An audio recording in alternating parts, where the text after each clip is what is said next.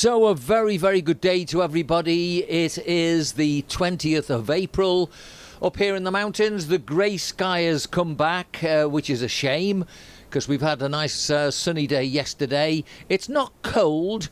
It's not what you'd call very hot, but it's certainly it's manageable. Let's go down to the frozen wastes and find out how Eric is down in Albia. So, Eric, how are you today? And what's your weather like? Very well, and the weather's a bit similar to what you just said yourself. It's a bit cloudy. Sun's just breaking through at the moment, but it looks like it's going to be a cloudy day. But we can put up with that. OK, well, we start with a picture that I'm looking at, which is entitled The Table of Greed. And they are the people that the world of football is waiting impatiently to hear from. They are the men who have sat in silence while the game reacts in horror at their plans to upend the competitive spirit of the sport as we've always known it. It seems remarkable that for all the sneaky, covert talks that have taken place to lead football onto the brink of a precipice, Liverpool owner John Henry and Arsenal chief Ivan Gazidis met with Manchester United executive vice chairman Ed Woodward and club-owning Glazer brothers. This was at one of New York's most popular restaurants in broad daylight in October 2017. Now, alongside Juventus chief Andrea Agnelli, is it, and Real Madrid president Florentino Perez, they've plunged the game into turmoil. Well, that's the report from the paper. You and I looked at this about 6 weeks ago. I remember you saying, well, I hope it doesn't happen. If we go to that picture, then obviously there would have been a starting point. Whether that was the one, we'll never know. But the amount of people who were absolutely horrified by what's going on shows you quite clearly that this is an absolute stitch-up and a disgrace, but it's in line with everything that we're living through. It's almost like nothing matters anymore, and my guess is this is a part of a jigsaw puzzle of which everybody knows, and if you remember, I've been saying this consistently, but not everybody's been saying that football is being used, and I suspected for a long time that something was going on. I didn't expect this, by the way, but I knew that we were being used. Your comments then on what you've heard so far and how you feel? Well, it's the whole situation which we have mentioned on many occasions about people being greedy. I mean, how much more money do they want? The problem is, I think they're trying to pull back money which has been lost through the pandemic. You know, they've lost a lot of money and they've not spoke about it, but now they're trying to get the money back because they're greedy people. I mean, we've already heard before ages ago that they could survive without supporters. This seems to be a perfect case because they couldn't have done anything more to alienate supporters than to start up their own little league, which is absolutely unbelievable. Well, people like myself and you, Vince, you've got your club, and we've all nail our colours to the mast because they're our club, and we can't just stick through and through thick and thin. But something like this is unbelievable because of the fact that new owners have come into these clubs now, and they just don't seem to understand what's gone on. How many years it's gone on? I mean, you don't even appreciate teams like, as I've said it many times, Accrington Stanley. Without Accrington Stanley, there'd be no Manchester United, Manchester City. All these clubs started the league, Notts County, another club. Oh, they're all down at the bottom of the league, and nobody cares about them. And this is a perfect example where people come in to the country, take over clubs because they see it as a big investment. And this now is another part of the investment where they can make more money than they already have been making. But what the problem is, all them little clubs at the bottom, they're the ones who suffer, and it's just not right. I mean, it can't be right. But I don't know how we can get out of it, being truthful. I'm just hoping that this is just a little bit of a bluff to UEFA because they're bringing out plans to make the Champions League more clubs in the Champions League. I'm just hoping it's a bluff to call their bluff and say that, look, we're not going to have that. We're going to start our own league, and that'll make UEFA cut back and keep the Champions League as it is. Although I'm not a fan of Champions League anyway. So for me personally, it won't worry me. But it's just all the small clubs that I worry about. Yeah. Okay, well, look, the thing for me is that once the fans went, the game started to change. You and I and so many others have identified this because basically the fans are more than just people that turn up to watch the game. They are intrinsically part of the game. The way they shout, the way they react to situations, the things that maybe people think have been maybe not quite as good as they should be, which of course I mean shouting abuse at the players, that now is appearing in a written form, in the form of people trolling and doing things which unfortunately they will always happen in a society. I don't care what anybody tries to tell me. You cannot legislate for the difference in people. You're a Manchester City fan, I'm a Liverpool fan, but deep down beneath it, we're both football fans. And so when we see any black player who is vilified, everybody should now join together and say, look, we're not having this anymore. But if you think about it, while something like that's going on, you will hear shouts against white players, apparently insinuating that they've got no parents. And this is part of the banter, and I wonder how much you've just got to let things like that go over your head and go back to the old adage, sticks and stones can break my bones, but names can never hurt me. So the worry for me is whether or not this is part of something bigger, or is it just the biggest part of football?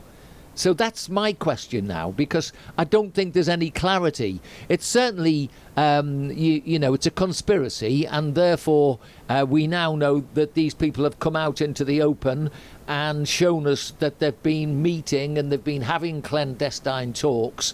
But at the end of the day, the difference is between money and the spirit of the game, because there is something about football which you can't really put into the likes of, say, rounders, if you like. They call it baseball, but it's rounders, isn't it, as far as we're concerned.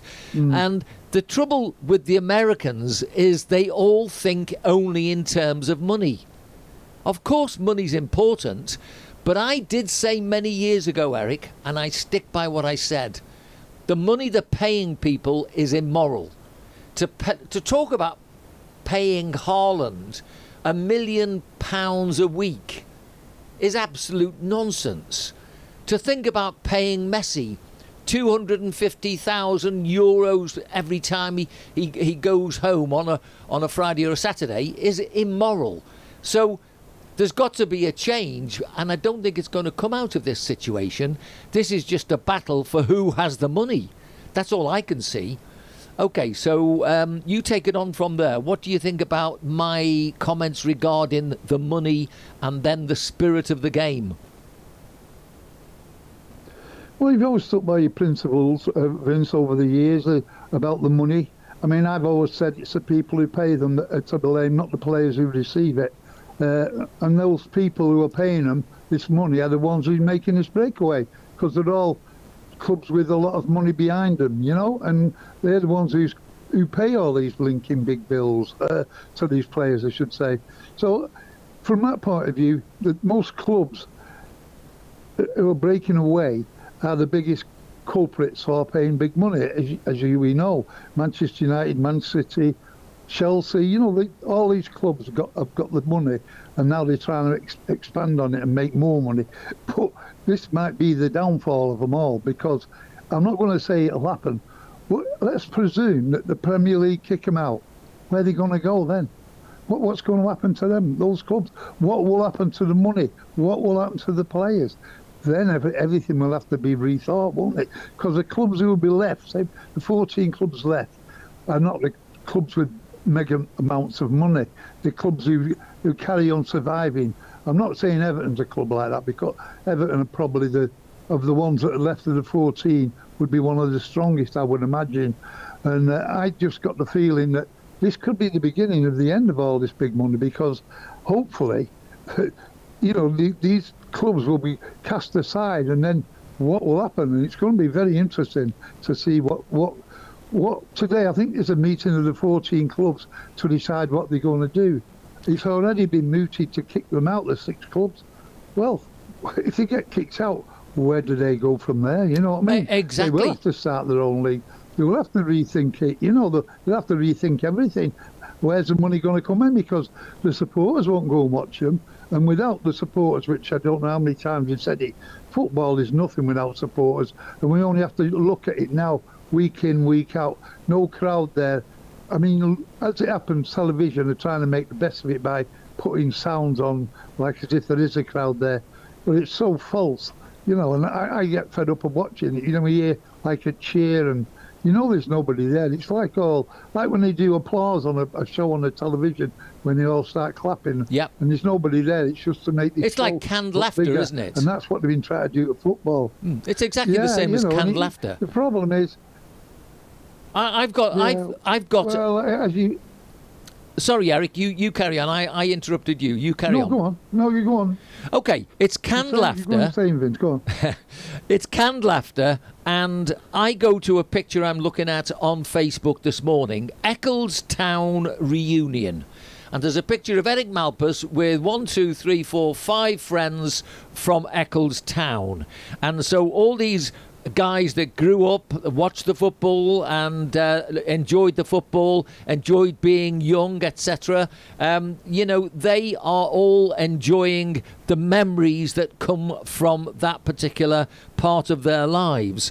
Now, the problem really is that doesn't matter how much the Americans try to kid people, the culture that comes from the UK. And if you go back to the roots of football, it goes back so many years and has so many twists and turns that eventually it got to the point where everybody knew that, of course, there were some teams that have got more money than others. The problem seemed to start, Eric, when, and I think it was probably before, but when Manchester City were bought by the Arabs. Manchester United, before that were bought by the Americans. And I think that's where we started to get these problems, when people didn't get money from their own area to buy the football club. So when we talk about money being at the root of all evil, this is part of it. It's like when you look at these big corporations, and of course you go into up here Carrefour, Tesco in the UK, these very, very big stores. They do look very, very good, but it's the difference between one of those and all the Ma and Pa shops that we used to grow up with. Now, I think the analogy does tend to break down a bit when you see that the Ma and Pa shops have been swallowed up by the developments of all the different areas, and so there's not that many Ma and Pa shops that still exist until you go to some really old, quaint towns and you see a different life. And I think it's a choice of what do we want out of our lives. Do we really want TV to be continually dictating to everybody what goes on? Because this, I think, is where we're at. Without TV, this couldn't happen. And so now, when you think about that, you think about different aspects of TV.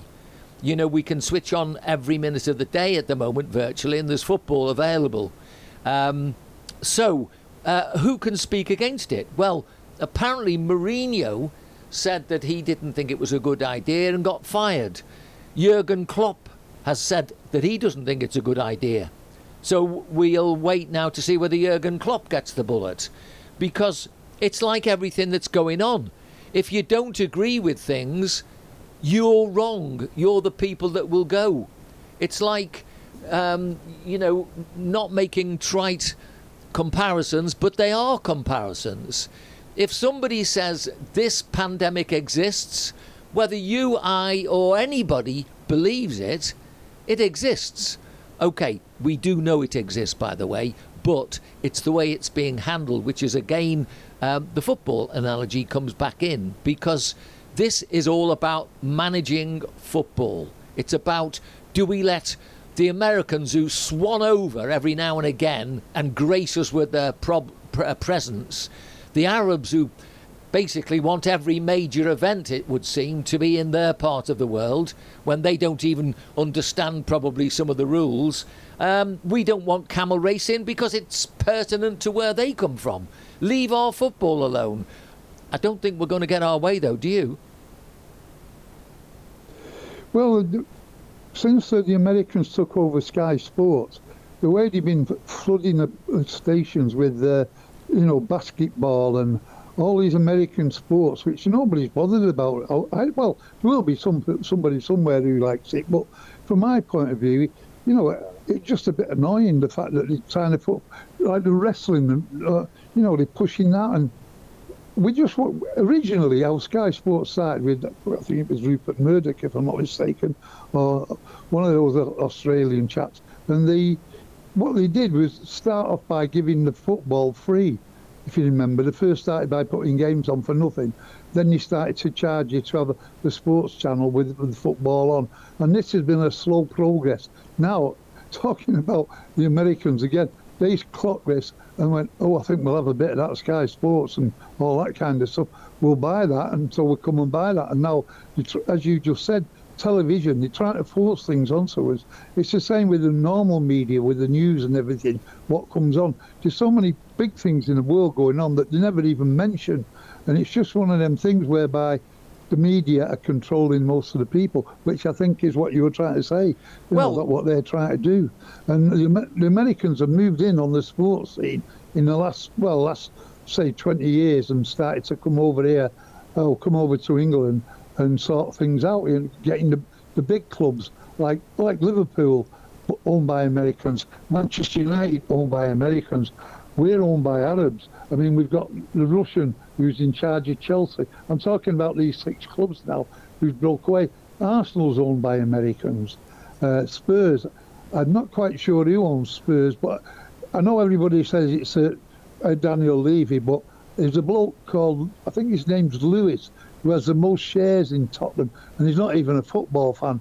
He's just an investor, and he owns a few clubs around the world, which is exactly what Manchester City have done. Well, not Manchester City, the Arabs. They've got at least 8 clubs in 8 different countries, whereby it's a global thing. And this is what's happening with the Americans.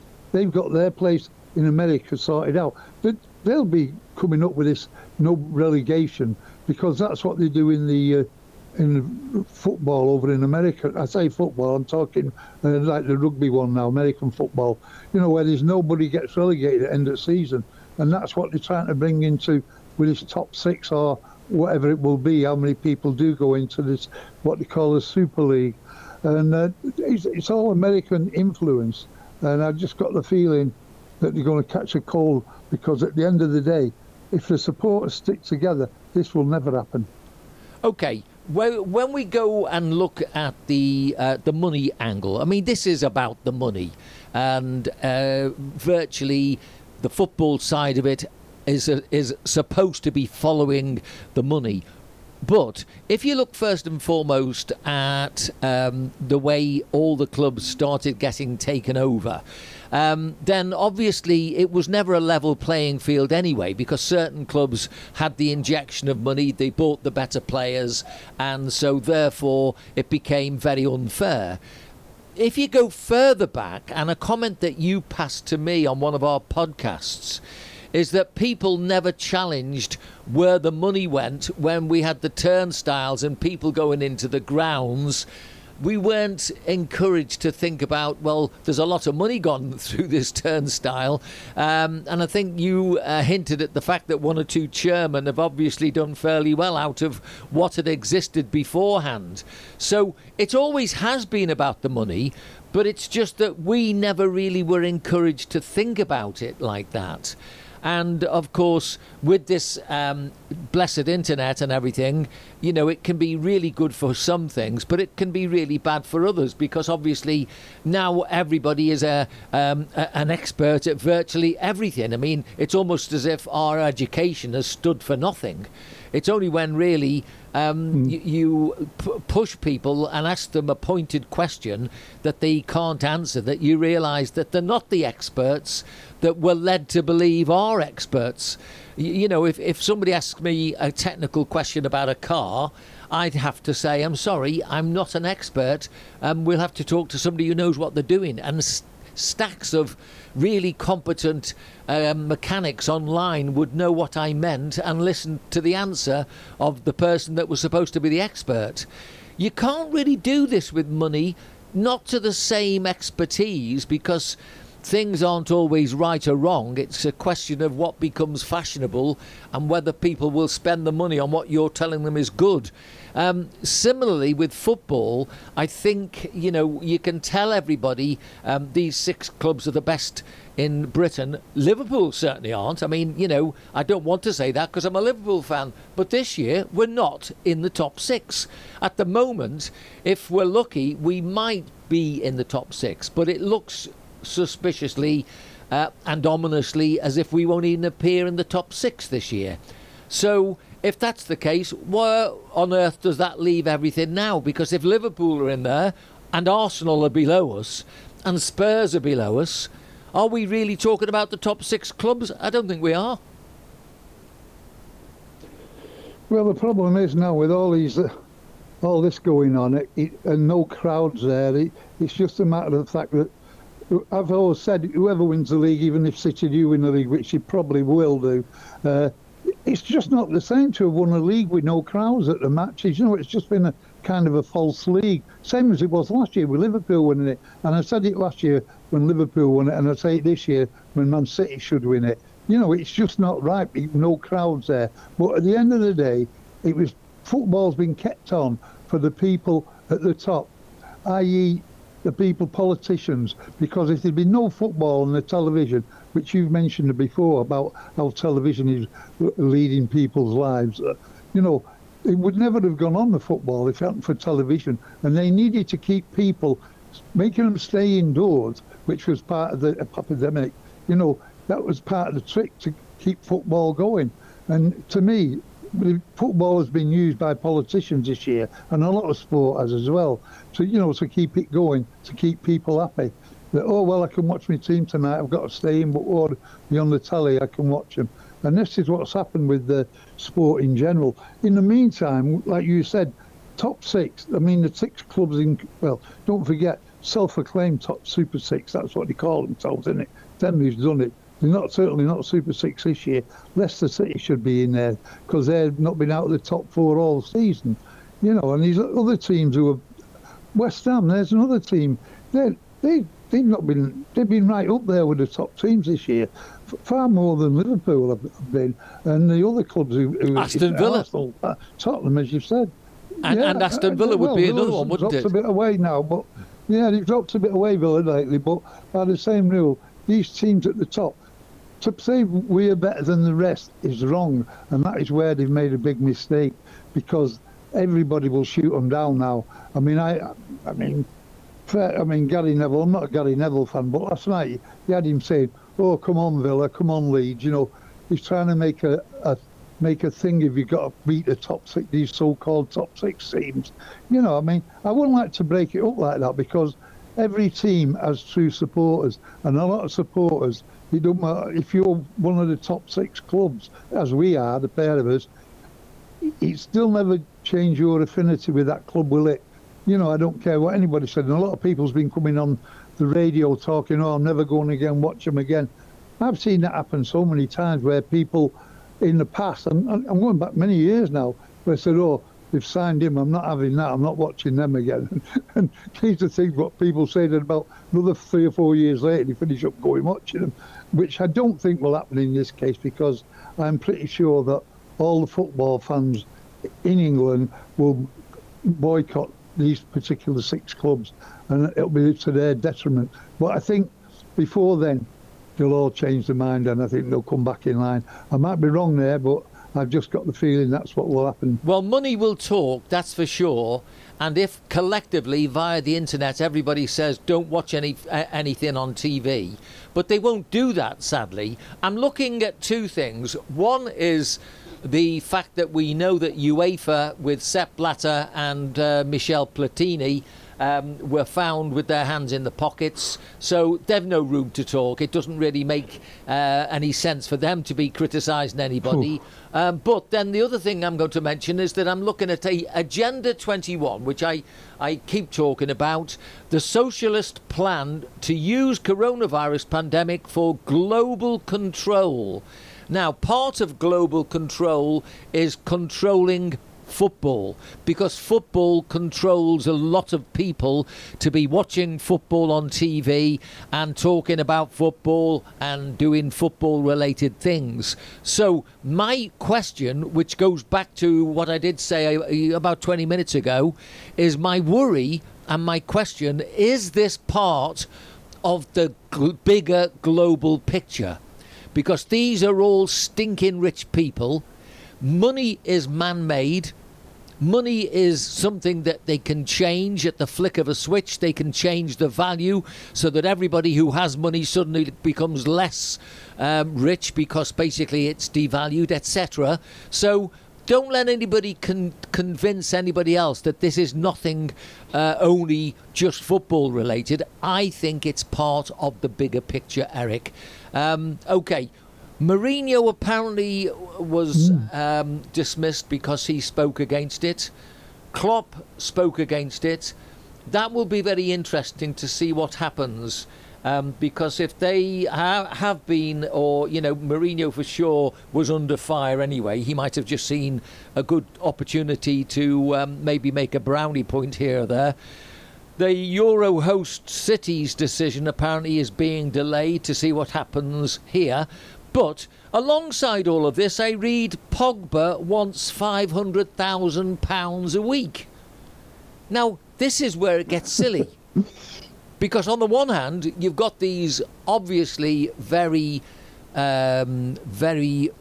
rich and obviously in the top echelon. And then you've got these other people who are just absolutely foul, greedy people. And I go back to my phone call I got from Mary on television, on the radio, asking me why we always talk about football. I think we can probably see the answer coming up right before our very eyes at the moment. Okay, well, they're talking about Boris Johnson and the politicians getting involved. What's your take on that one? Well, I mean, politicians, they'll jump on any bandwagon that comes along that puts them in the limelight kind of thing. That's pretty straightforward, that one. Boris Johnson getting involved because of the fact that this is a people's thing, isn't it? And he's got to make sure he's on the people's side so that they're going to hopefully vote for him in the long term. So politicians, I take them with a pinch of salt where it comes to sport. They, as I've just said before, they've exploited sport for their own needs. And I've just got the feeling that Boris Johnson's doing that. And plus a few other MPs who are involved in the saying, we've got to do this, we've got to do that. Where were these MPs and the people who have, when playing fields were being knocked across for motorways to go through and stopping kids from going playing football, and there were less grounds where we could play football? You know, where were these politicians then? I mean, I can go back to being able to go on a playing field where there's about, you could say 20 pitches, and you'd see 40 teams playing on them 20 pitches, all like amateurs. And that's how football starts, you know, with people at the bottom of the ladder, you know. And these politicians now, that's where they should have been, stopping things like that happening. I were part of that in the early days, whereby I was involved in running smaller clubs and smaller leagues and things like that, which was important to people who worked all week and looked forward to the game of football on a Saturday. And the same with the lads who used to play cricket, by the way. That was the same thing, where there were cricket clubs that was going, rugby clubs. They were all run by people who cared for that particular sport and that particular club. But now, because of what football's happened, whereby it's become, as you say, mega business now, money-wise, it's just ridiculous. But MPs, or well, I should say politicians, I just want to know where they all was when they were getting rid of all the playing fields and putting motorways through and things like that, because they never replaced the playing fields. You know, they just cut it down that you could only have maybe, instead of 20 pitches, you finished up with just 4 pitches, which meant that like 8 teams could play that weekend. You know, after saying 40 teams would have been there. Nobody come along then and started to help us out. And so politicians, I can't have out to do with them, I'll be quite honest with you. It's not my cup of tea. Going back to your money...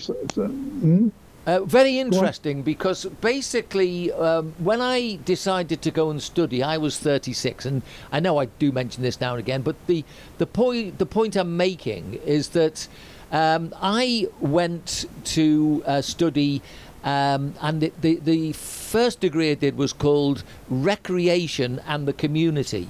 And it was really at a time when we needed to understand that everybody wasn't going to have a job, and we needed to make sure people have things that would occupy everybody.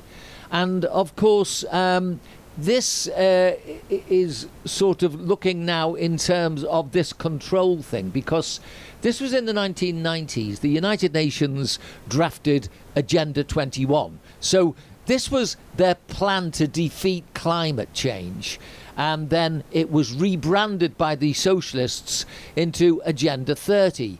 But neither had anything to do with global warming, and everything to do with using it to reshape the political world. I'm reading, you might probably have understood that, but I don't want you to feel that, I'm pontificating. I'm just reading from this.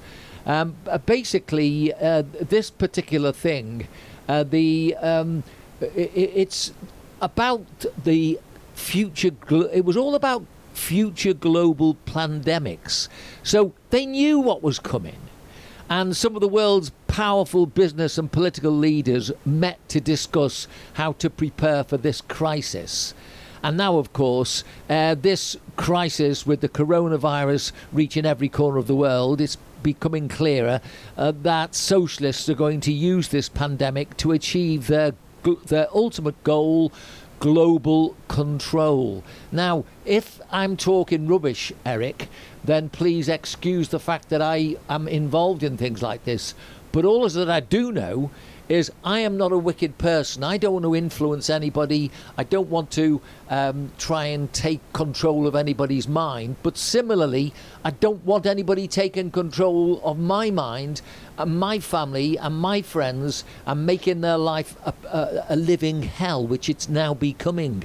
And, people will think that football isn't as important. Sorry, it is important. And we've had it without fans for so long that really, I better move on because we've got other things to discuss. But that is worth going to see whether there's anything in that. Now, so we don't think that maybe the politicians should get too involved, but we're pretty both sure that they will. What about fans coming in to the FA Cup semi-finals? Because I know there weren't huge amounts of fans, but I think your argument has been that there's no reason why you couldn't have a stadium half full. Would I be right in saying that's basically what you were thinking? Yeah, definitely. And as I've said before, I mean, we're going back to politicians again, using football as a political football, really. The point is, on Saturday we played Chelsea with no crowd. Then on Sunday, Southampton played Leicester with a bit of a crowd. Now, they're on about now the FA Cup final. The FA Cup final, and this weekend's Carabao Cup, where more people will be allowed in. And it was kind of a test piece last weekend. Well, you don't have to be a test piece to work out the fact that if a ground holds 60,000 people and you're only allowing, we'll say 8,000, I think it was, in, you're not going to get, you don't need to test that. It's obvious that you can have more than 8,000 people in a 60,000 stadium. Actually, it's 80,000 a stadium, Wembley. But, you know what I mean? So all this test casing thing, I mean, the idea is you've got to test them before they come in and before they come out. And on a smaller scale, with the snooker down at the moment in Sheffield, the fact that UK finals, they've letting a little bit of a crowd in there now.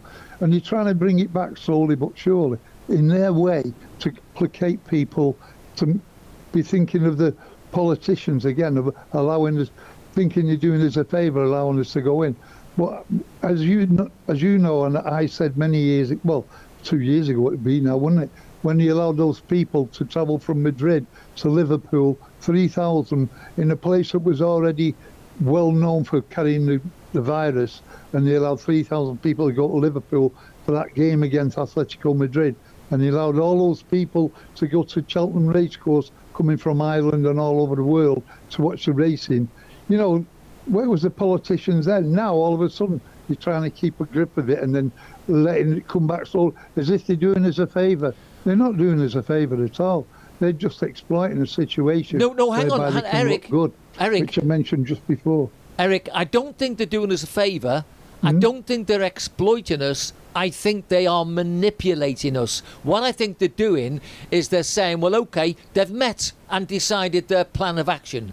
We're talking about this as if there's a group of people, and we probably are not far short of it, because we've seen this now in football. You've got a picture in the papers today showing you these people. So somebody knew they met in 2017. OK. We know that these people meet, and we know that this Agenda 21 and these have actually happened. So we don't know the faces necessarily, but we do know that there are plans, and we do know that people are being exploited. So my guess is that they'll be meeting and saying, well, OK, let's let the people... we know they've given the Wuhan thing a start, so then now they're going to see how far they've got to go to control it. Now they get the people from Madrid to go across to Liverpool and see how much they can control it after that, because eventually they've got to be careful it doesn't pollute them, haven't they? That's what they've got to be careful about. It's all very well having the rest of the world also feeling the problems, but you've got to make sure you don't make a mess of your own doorstep. So my guess is they're letting a couple of people in, see if that's okay. Okay, well, yeah, okay, we're going to let it go a bit bigger, and then they'll come to a point where they say, no, we can't, we've got to go back. And then they'll stop people going out, and they'll stop people going to places, etc., etc. In the meantime, it's almost as if normal death rates don't exist anymore. Yeah, it's always the fact that not many people have died of flu this year, have they? We've not read about it, that's for sure. And I'm reading again from... yeah. I'm reading again. It started with one party controlling the media, one party controlling the message, one party deciding what is truth, one party censoring speech and silencing opposition, one party dividing citizens into us and them and calling on their supporters to harass them. It started when good people started turning a blind eye and let it happen. And that now is, I think, where we're at. If people don't see the light and get this one actually stopped in its tracks, football's going to go. We're never going to get crowds properly back into the game, and life will not return as we know it, Jim. That's what I think. OK, Eric. I think that... Go on. Let's go to what happened in the Cup semi-finals. So, first of all, I was a little saddened for the fact that, it would have been nice to have Man City get in the 4. Other people would have seen it very differently. But it's never happened before, so that would have been okay. Were Chelsea a much better team on the day? Oh, without doubt. I mean, no argument. I wish I could argue and say I could blame the referee, who happens to be one of my pet hates. Not believe who it was. It was Mike Dean. But anyway, the point was, he's one of your lot from the world. But what I'm trying to say is that there was no way that we deserved to win that game. Chelsea were stronger, they were quicker, and I don't like to say it because it's easy to knock Guardiola for the team he picked, but for some reason I'm one of those kind of supporters who I believe when a player's hot, you've got to play him, because there are times when they're not so hot and you play them, and the perfect example last week was Phil Foden, who played a blinder during the week in the Champions League game against Borussia Dortmund, and then he left him out against Chelsea. Now, I can't understand why that happens. And if early on in the season, the same thing happened. Mahrez got a hat-trick against the team, and then the following game he was left out. Now, I've always believed, which is what I just said, when you're hot, and you've got to use it as much as you can, because over a period of time, there are times when you're not so hot, and therefore you don't pick them. That's the time to rest them when they're not playing too good. But unfortunately, I can't knock Guardiola because what he's done for Manchester City and the trophies we've picked up while he's been there is unbelievable. So it's hard to criticise him, but I still think you could have picked a better team on the day. But as I said, having said that, Chelsea were the better team and deserved to go through to the final. Okay. And while people were talking about the quadruple, they were just trying to put pressure on City by saying they're going to win the quadruple. That was the biggest load of nonsense ever.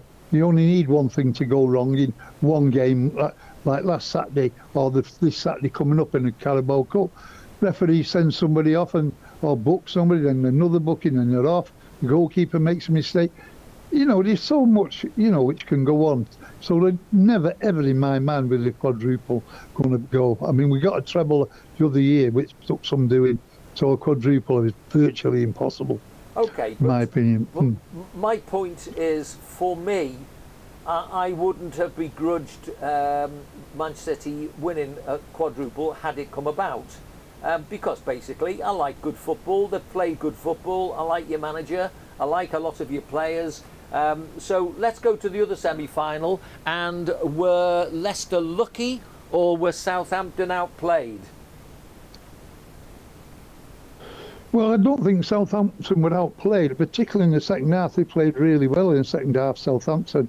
But I thought both semi-finals were a little bit disappointing. We didn't get the games I thought we would have got, open play.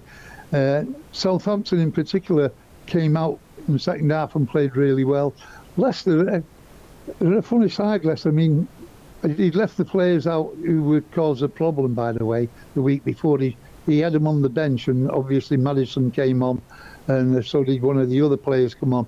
But at the end of the day, they just about deserve to win, because Iheanacho, like I've just talked about, people who are hot, they're hot, and Iheanacho at the moment is flying, and he got the winning goal.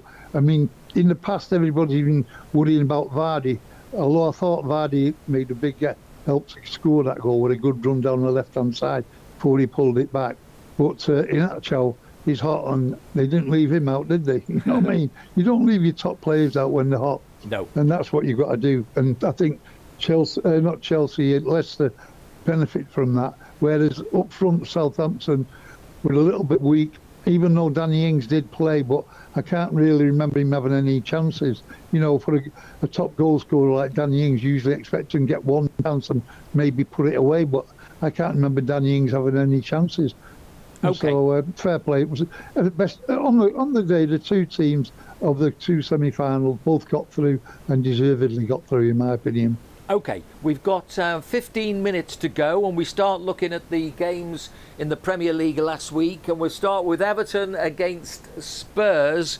I saw this game, and I have to say, I thought that Everton, I don't know, it's like a box of licorice, all sorts. I mean, you don't know what you're getting at the moment. Spurs was really, for Spurs, read Harry Kane. I mean, it was Harry Kane's show, wasn't it? Two good goals, yeah. Unfortunately, he got injured, and it's going to be a big worry for Tottenham now if he has got a bad injury. So it'll be something we've got to keep an eye on there, certainly for this. Well, I think they play tomorrow night, if I'm not mistaken. Tottenham play tomorrow night at home to some. I know they're at home anyway. They're playing. Oh, Southampton, funnily enough. So that game is going to be interesting. I can't see Harry Kane being fit for that. Will he be fit for the final on Saturday is another thing, so we'll have to wait and see. Okay, but the game itself, Everton and Tottenham, a draw was a fair result. Thought it was a fair result at the end of the day. Okay, we go to the Saturday games now. And I've got to say, incidentally, Everton, I thought Spurs would win. You thought Everton would win. So we both got that one wrong. Newcastle and West Ham, I thought it would be high scoring. I thought it would be a 2-2. You thought it would be a 2-1. Newcastle did win 3-2, so you got that one right. And I've got to say, we've got Newcastle coming up this week. Not looking forward to it because, quite frankly, they want to make sure that they stay up and they're playing like they want to do that. West Ham, you would expect them to win. Jesse Lingard did get a goal, but good win for Newcastle there. I'll tell you what, I watched this game. It was a cracking game as well. I mean, fair play. I thought that it was all over when Newcastle were winning 2-0 and they had a player sent off West Ham and they pulled it back to 2-all. I thought, oh, fair play to them. They probably, the way they've worked to get a draw there, would have done well. But just as they made it 2-all, Newcastle went down to the other end and got another goal. He just brought Willock on as a sub and he scored it, believe it or not, which he happened to do a few weeks ago. I think that was, I can't remember what team it was against, but Willock, he was on loan from Arsenal, got the winning goal. And as a match to watch, it was a cracking game, I must admit. And wherever West Ham are these days, they seem to be producing good games and high-scoring games, which is good for football, as we both know. 3-2, 3-3, these are the games that they've been playing recently, West Ham. And I've got the feeling that it'd be nice to see them get in the top four, but I've just got a funny feeling maybe Liverpool might just sneak into that top four in a few weeks. Well, we'll talk about last night's game a bit later, I presume. Yeah. Okay, well, we'll go to Wolves next. Routine sort of dispatching of Sheffield, poor old Sheffield. I really do feel sorry for them. They have become the whipping boys, really. We both knew that Wolves would win, but it was only a one-goal win, so 1-0. What did you think? Well, in most of the games Sheffield United have lost this year have been by 1 goal, by the way. Yeah. Whereas last season, they were winning games by 1 goal because they had a strong defence and they could snatch a goal because they got a good defence up front, at the back, I should say. So now it's in reverse now, whereby they couldn't score, they couldn't burst way out of a paper bag, half of them. So it was a foregone conclusion. Traore made the goal and he's coming back to form now. The season's coming towards. Send that Traore. I don't think he's had a particularly good season, but as you know and I know, that he has been a good player, and like you say, he's built more like a rugby player than a footballer. He is. I've got to pick up a little bit of speed now with 12 minutes to go. The rest of the review. Arsenal, they struggled a bit against Fulham, but again, Fulham, I did think that the Arsenal would win. You thought it would be a draw, so you got that one right as well.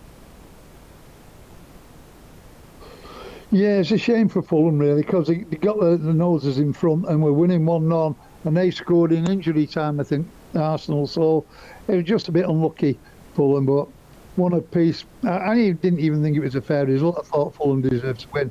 But anyway, 1-1, can't complain, can they? No. OK, Manchester United, I thought they'd beat Burnley. So did you. They dispatched them 3-1.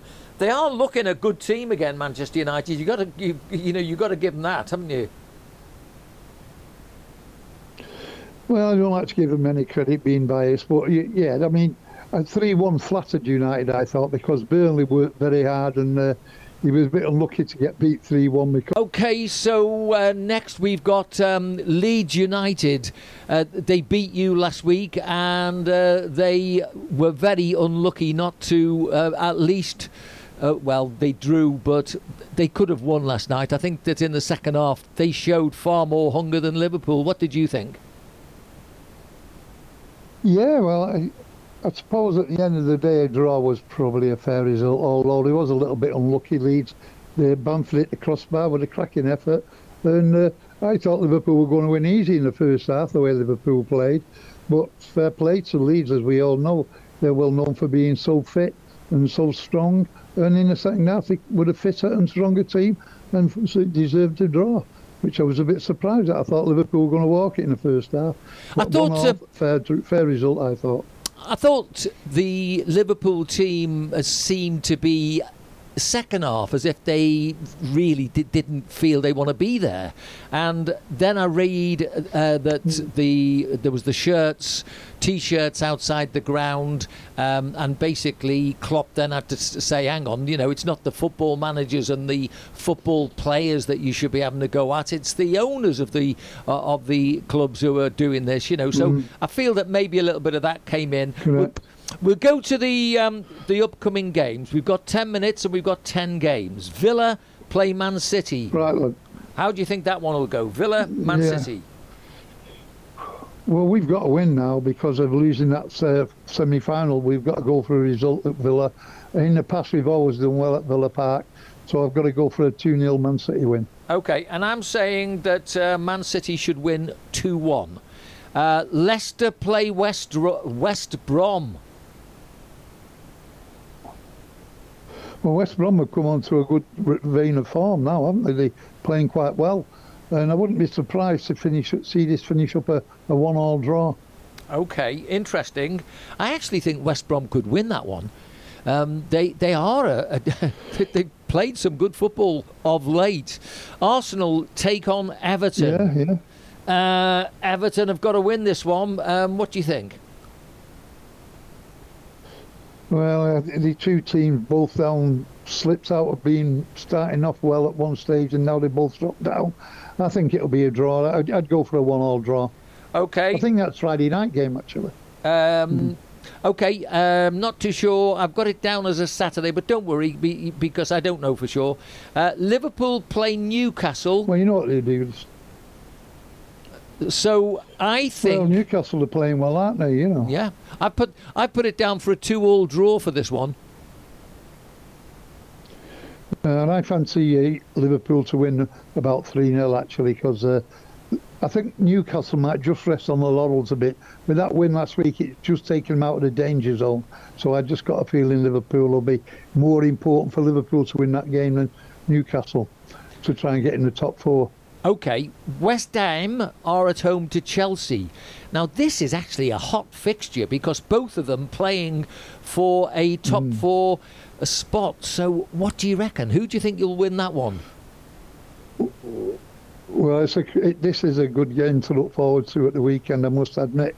Trouble is, West Ham have got two of the top players missing at the moment, which is to Chelsea's advantage. Rice in midfield and Antonio up front are not playing at the moment. They're both injured. So I'm going to go for a Chelsea narrow win, 1-0 win.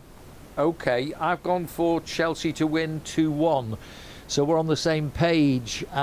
We go to Sheffield. Yeah. Now, they're only playing for pride now. They must be absolutely fed up to the back teeth. But they've got Brighton as the visitors. Brighton play nice football, but I think Sheffield, they'll be a little bit difficult to score many. I think it'll be 1-0 to Brighton. Yeah, well, Sheffield United have gone through the trapdoor now. Bye-bye. And I just got the feeling, I agree with you, Brighton played good football, and I fancy Brighton to win about 2-0. I can't see Sheffield United breaching their defence. They've not got a bad defence, really, but they're a bit weak up front, Brighton. OK, then we go to Wolves. They host Burnley. I think this will be a bit of a battle. I just see a one goal score draw.